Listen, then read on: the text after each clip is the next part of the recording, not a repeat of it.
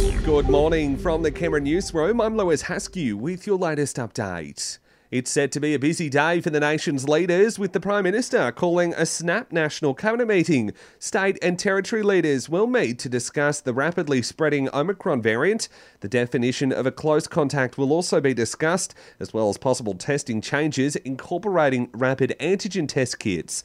Scott Morrison says businesses in particular want clear guidance on close contacts. Is a definition of a close contact which is a household contact of a confirmed case only. Now, what's important with this definition is to try and understand that you're dealing with a high volume of cases, and we just can't have everybody just being taken out of circulation. Meanwhile, the ACT is hoping demand at COVID testing sites in the capital will reduce from Saturday as the new year brings about changes to Queensland's entry requirements.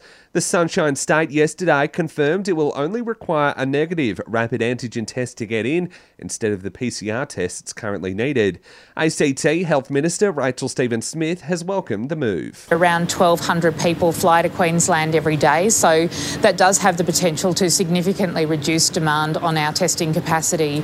That comes as the ACT again prioritises testing at the Garran Clinic today.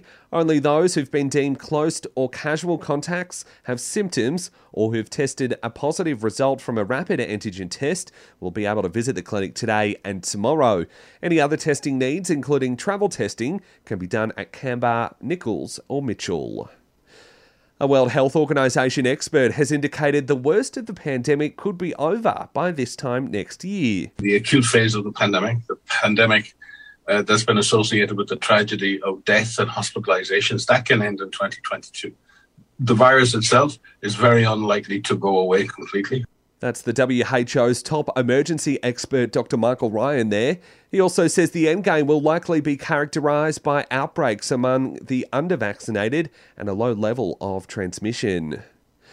A fourth victim of the Tasmanian jumping castle tragedy will be farewelled today. 12-year-old Jalila's funeral will be held in Devonport this afternoon, at the same venue where 3 of her schoolmates have already been remembered. She's one of 6 children who died while enjoying end-of-year celebrations at the Hillcrest Primary School.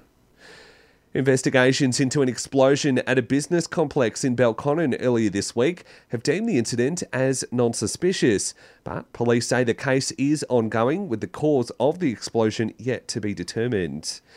And vets are warning us to look out for our dogs around waterways this summer. They say that we need to treat our four-legged friends near pools like we would a toddler. Particular breeds such as French Bulldogs and Pugs are also more at risk of drowning.